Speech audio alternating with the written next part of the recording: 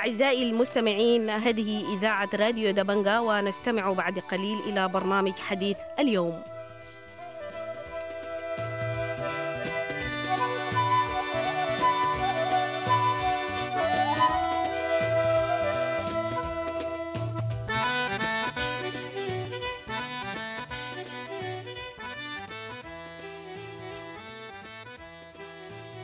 مستمعي راديو دبنقا، أهلا ومرحبا بكم في حلقة جديدة من برنامج حديث اليوم.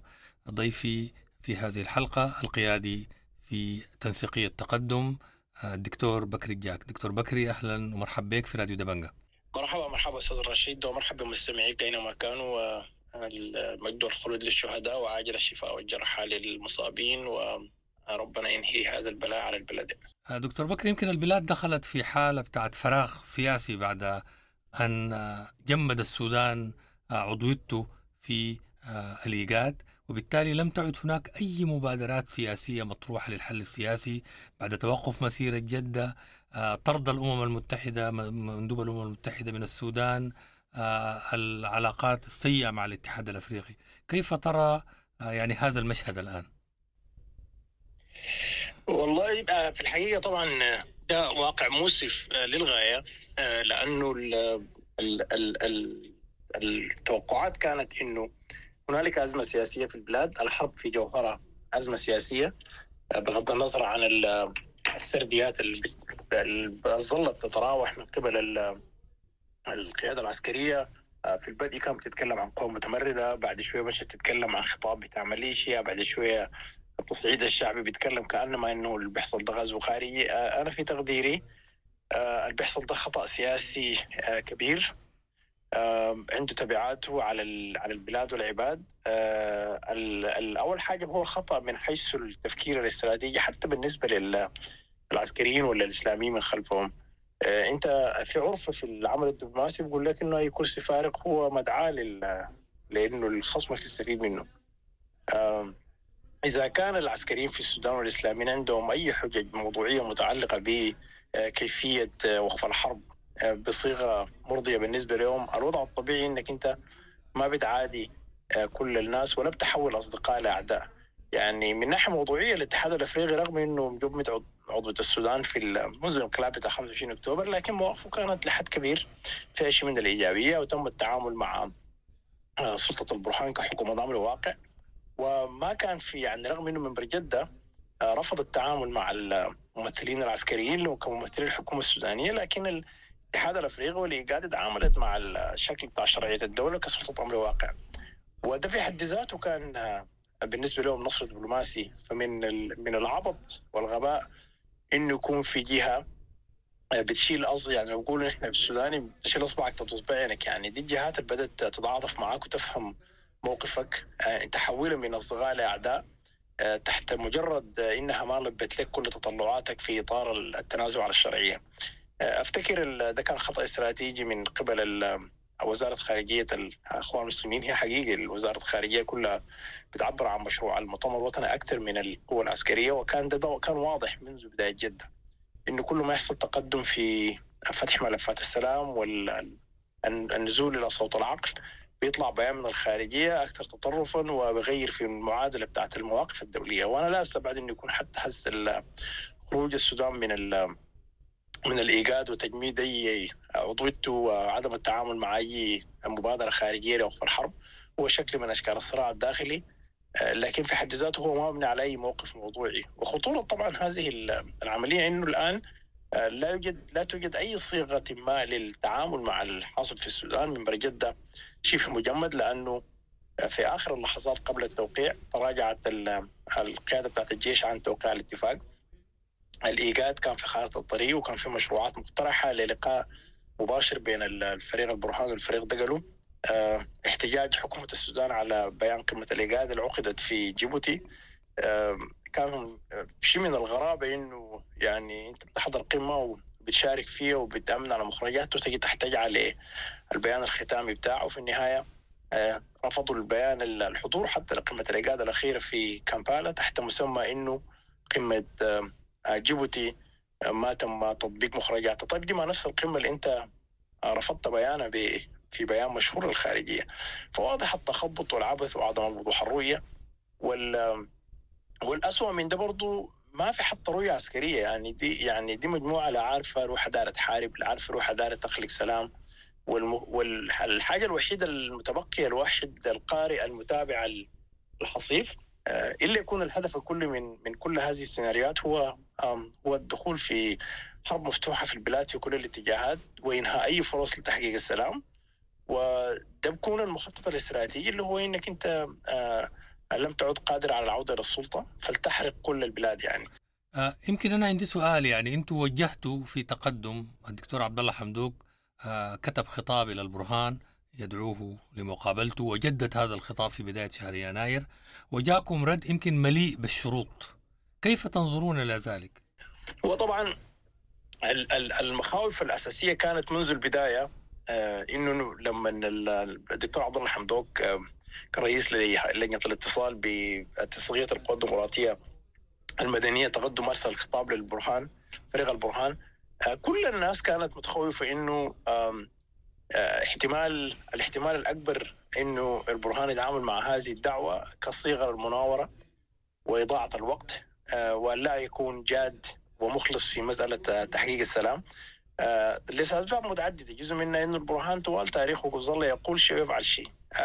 كل من يعرف عن هذا الرجل أي شكل من أشكال التعامل في القضايا السياسية ولا القضايا اليومية، من الصعب إنك أنت تصل لقناعة إنه ماذا يفكر. هو يقول شيء ويفعل شيء، ويمكن أن يغير رأيه في اليوم عشرات المرات. فكان التفكير إنه هل يمكن أن يقبل البرهان بهذه الدعوة وأن يكون صادق وجادي في الاستجابة إلى السوء اللي وصلت إليه البلاد، باعتقاد إنه والله واقع الحرب ليس كالواقع بتاع المناورة السياسية، وده فيه حياة ناس ومعايشهم وفيه موت وفيه سحل وفيه خروج البلاد بالكامل عن أي سلطة مركزية محددة. وقلنا بنفتكر إنه هيتعامل مع المسألة دي بجدية.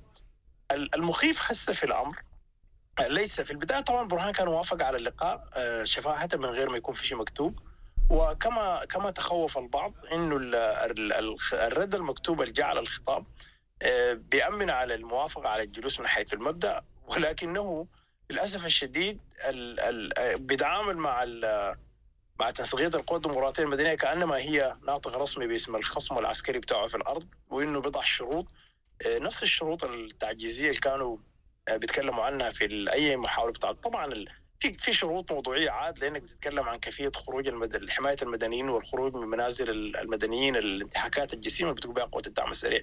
لكن انت يعني منطق الأشياء بقول إنك انت ما بتضع شروط لتفاوض لأشياء انت فشلت انك تحققها عسكريا، ده تحققها بالتفاوض.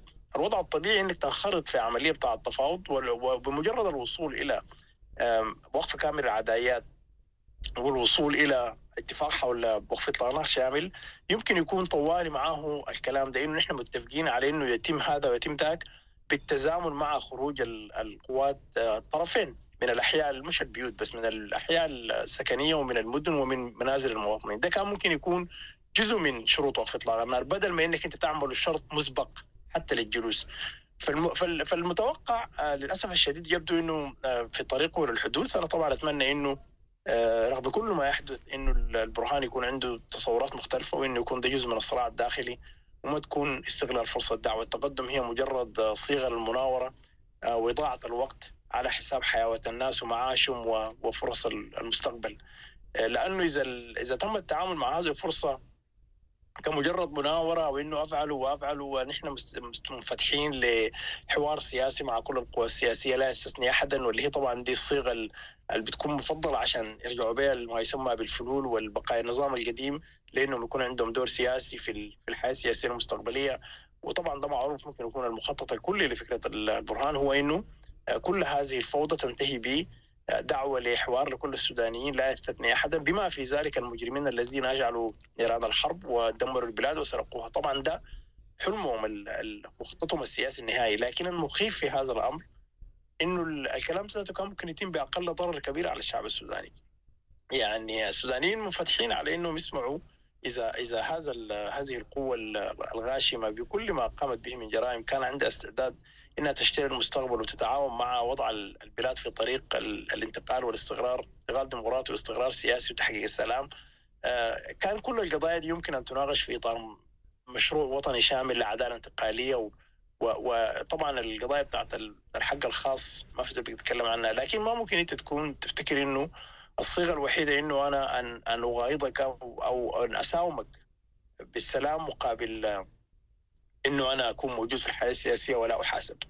الافلات من العقاب ده جزء من التاريخ الطويل المرير في السودان، ولا اعتقد انه بعد هذه الحرب والكلفه العاليه اللي دفعوها السودانيين ان هنالك من سبب يخليهم يقبلوا، لانه ما فضل حاجه. السودانيين ده كله ثرواتهم بخطوها في املاكهم وعقاراتهم ومدخراتهم سرقت، نهبت وقتلوا يعني. فما ممكن تيجي تقول له والله بعد كل هذا القتل والخساره انا مستعد اجيب لك سلام، لكن تضمن لي انه انا اكون قاعد على راسك في السلطه وما تحاسبني عن كل الذي فعلته من قبل. يعني من الواضح انه نحن دخلنا مرحله بتاعت فراغ سياسي. ليست هناك مبادرات، ليست هناك اتصالات في الوقت الحالي. كيف ستتعامل تقدم مع هذا الوضع الجديد، خصوصا أنه المتوقع أنه يحصل تصعيد في العمليات العسكرية كنتيجة لهذا الفراغ السياسي؟ طبعا هو من المؤسف، نحن في التقدم توجهنا كان واضح منذ البداية، التواصل مع الطرفين. ما طبعا لا نألو جهدا، حيكون تواصلنا مع القوات المسلحة مستمر. ما حنيأس من الفريق البرهان وقيادة القوات المسلحة في إنه نجدد التواصل بشكل مباشر كتابة، وفي تواصل بشكل غير مباشر أحيانا بيتم مع بعض القادة، وحثهم على إنه لابد إنه يكون في صيغة ما لإنهاء هذا النزاع. ما ممكن يكون الطريق هو العمل العسكري لا منتصر فيه. وبنفس المستوى سنواصل في الضغط والتواصل والحديث مع قوات الدعم السريع، وحيكون همنا الأساسي إنه هو كيفية التفكير بجدية في إنهاء عذابات المدنيين.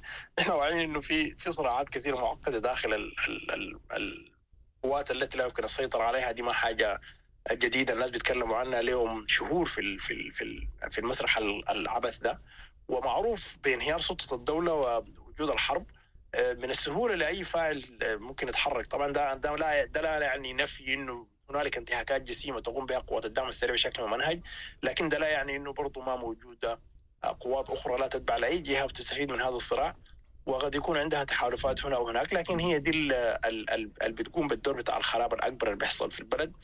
وده ما بتقدر تنتهي منه بأنك توجه صوت لوم وإدانة فقط لجهة، لأنه الجهة ذات ممكن تدين الدعم السريع الصباح والمساء والمغرب. الحقيقة بتاعت الأمر الواقع الشروط الموضوعية اللي بتخلق استمرار هذه الانتهاكات هو غياب سلطة القانون، غياب أي شكل من أشكال الدولة، زي ما ذكرت أنت الفراغ السياسي. فحنشتغل على 3 مستويات: مستوى بتاع تواصل مباشر مع قيادة قوات الدعم السريع للاستمرار في الدعوة لحماية المدنيين، الابتعاد عن الأماكن، عن المدن، المناطق اللي ما فيها وجود لقوات عسكرية، ما مفترض يكون فيها اشتباك، ما مفترض يكون في إصرار بمواجهتها والدخول والسيطرة عليها. الحاجة اللي حصلت في الأبيض وحصلت في بارة دي مؤشرات إيجابية، إنه في مدن ما محتاج إنك تخش تستلمها، يعني إذا أصلا ما في وجود عسكري، وده مفترض يكون المنهج. ده من ناحية. من ناحية تانية برضو حنحث قوات الدعم السريع إنه يعني ما في لا يوجد ضرورة للتصعيد العسكري في الوقت الحالي إذا هنالك فرص بتاع الضغط الدبلوماسي. حنواصل الحديث مع القوات المسلحة وما حنيأس في إنهم في لحظة ما ممكن يستجيبوا، وبنعمل على مستوى تاني هو التواصل مع جماهير الشعب السوداني ومحاولة إقناعهم إنهم ما ينخرطوا في المحارق العرقية والإثنية اللي بيتم الإعداد لها بشكل يومي. اللي بيحصل في ولايات نهر النيل والشمالية وولايات الشرق مخيف، لأن في استهداف لأبناء دارفور، وبالمقابل الحشد الإثني والعرقي اللي بيحصل في ولاية دارفور تحديدا في وسط المجموعات العربية للتعامل مع هذه الحرب كحرب وجودية، ده برضو منهج مرفوض ومفترض يكون ده على مستوى العمل الجبهوي. حنشتغل مع الجماهير، حنتكلم مع الشعب السوداني، حنكون حريصين إنه الحرب ما تكسب أي شكل من أشكال السرديات الموضوعية وإنها تستمر. المستوى الثالث هو طبعا حنشتغل في التواصل مع الإقليم ودول الجوار والمنظمات الإقليمية والدولية. تواصلنا مع الإيجاد حيتواصل مع الاتحاد الأفريقي، مع الأمم المتحدة عن طريق الممثل الخاص للأمين العام المتحدة السيد العمامرة، الاتحاد الأوروبي. وحيكون حرصنا هو التفكير في صيغ موضوعية عملية لحماية المدنيين إذا استمر هذا التصعيد العسكري، لأنه أنا الأوان إنه يكون في تفكير جدي لمناطق آمنة محمية دوليا. يمكن أن تكون هنالك 3 مناطق في جنوب السودان وفي شمال شرق السودان وفي شمال غرب السودان، مربوطة بحدود بعض دول الجوار، جنوب السودان، مصر، التشاد، ويكون في مكان للناس للنزوح. لا يمكن أن إذا استمرت هذه الحرب ووصلت ولاية الشرق ولم يعد هنالك مكان آمن، لا يمكن أن ينزح 30 مليون سوداني، ما في دولة بتستوعبه.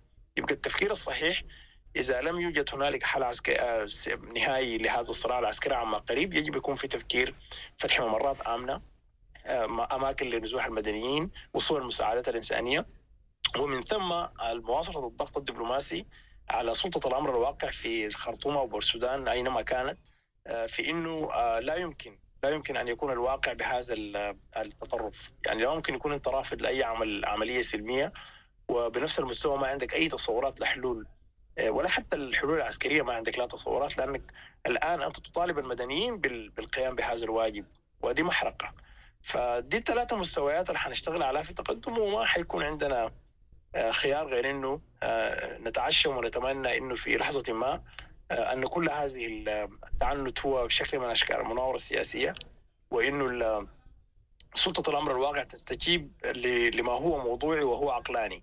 فإذا أنت ما عندك خيارات إنك تقاتل وتكسب على الأرض، وما عندك خيارات إنك أنت تحقق السلام بشكل من أشكال الشجاعة، لأنه في هذه اللحظة ما في أشجع من إنك أنت تقبل بتحقيق السلام في البلاد، بعيدا عن الأهواء النصر العسكري والإحساس بالنصر الزائف. ده ما عنده قيمة بالنسبة للمواطنين السودانيين المشردين بالملايين النازحين الآن يفترشون العراء ويلتحفون السماء. ديل بالنسبة لهم ما بيهمهم النفخة الكذابة بتاعت حديث العسكريين اللي بيحصل من برهان وأصدقائه، بيهمهم إنهم حياتهم تستغل مكان آمن، يعيشوا حياة كريمة. فالصوت العقل هو بيتطلب القبول والنزول إلى ما هو صحيح، وما هو صحيح هو البحث عن صيغ لتحقيق السلام، لأن هذه الحرب لا منتصر فيها. وحتى ولو استعاد الجيش زمام المبادرة العسكرية وأصبح عنده مجندين وبدأ يهاجم، الحقيقة الموضوعية لأي زول عنده أو خبير بالشأن العسكري في ظل واقع مثل الدولة السودانية بحدود مفتوحة بانتشار، لا أعتقد أن هنالك جهة تستطيع تفرض سلطة مركزية كاملة قابضة على الدولة، وده ما حصل من سنين في السودان. فالواضح إنه ما في نصر عسكري حاسم حيتحقق لأي طرف، ومن الواضح إنه ما في جهة حتقدر تكون سلطة مركزية. يبقى نحن مهما أعطينا مدحز الحرب بغض النظر عن السيناريوهات والتصورات، الحاجة الوحيدة المؤكدة هي الاستمرار المعاناة والشظف والمجاعة والتشرد، ده مؤكد.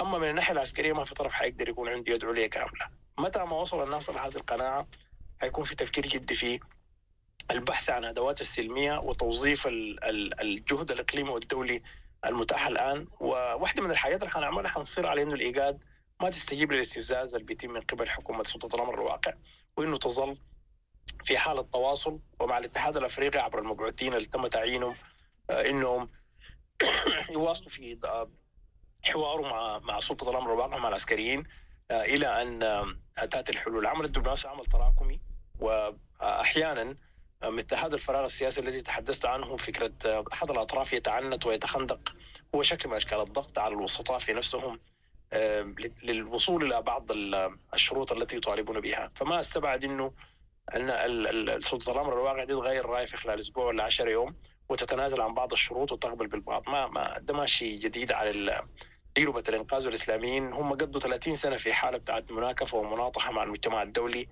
منذ 30 يونيو، وعندهم تجربة طويلة في الاستهبال السياسي وفي لي زرع عمق الحقائق ومحاولة تجريم الخصوم وتصوير الواقع على ما هو بشكل مغاير يعني. فما استبعد إنه ده كله يكون شكل من أشكال مناورة وهذا الفراغ مقصود لإخافة المجتمع الدولي والإقليمي، لأنه الحرب يمكن تتوسع، وإنه يكون في 30 مليون نازح، وإنه يكون في نزاع إقليمي تتدخل فيه بعض الدول، وده ممكن يديهم بعض المكاسب. ما استبعد إنه يكون ده خيار، لكن طبعا إذا أصبح ده موقف استراتيجي فأعتقد أن العالم يجب أن يستعيد لواقع مزري.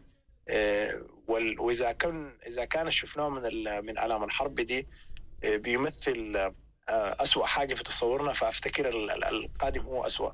وده المفترض خلينا كلنا نحن نشتغل بهمة وبجدية في كل ال3 محاور تكلمت عنها لأنه نوفر ما يمكن أن يقلل من معاناة المدنيين ويضمن على الأقل ادخار الحياة وتوفير سبل العيش للناس إلى أن يتم الوصول إلى وقف إطلاق نار دائم ووقف كامل العدائيات. وده اللي حيحصل مهما طال أمد الحرب. يعني أتمنى أن يكون هذا هو الطريق الصحيح.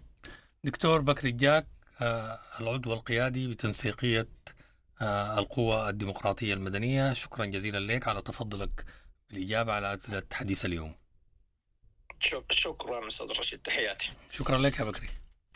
تحياتي. الله يسلمك.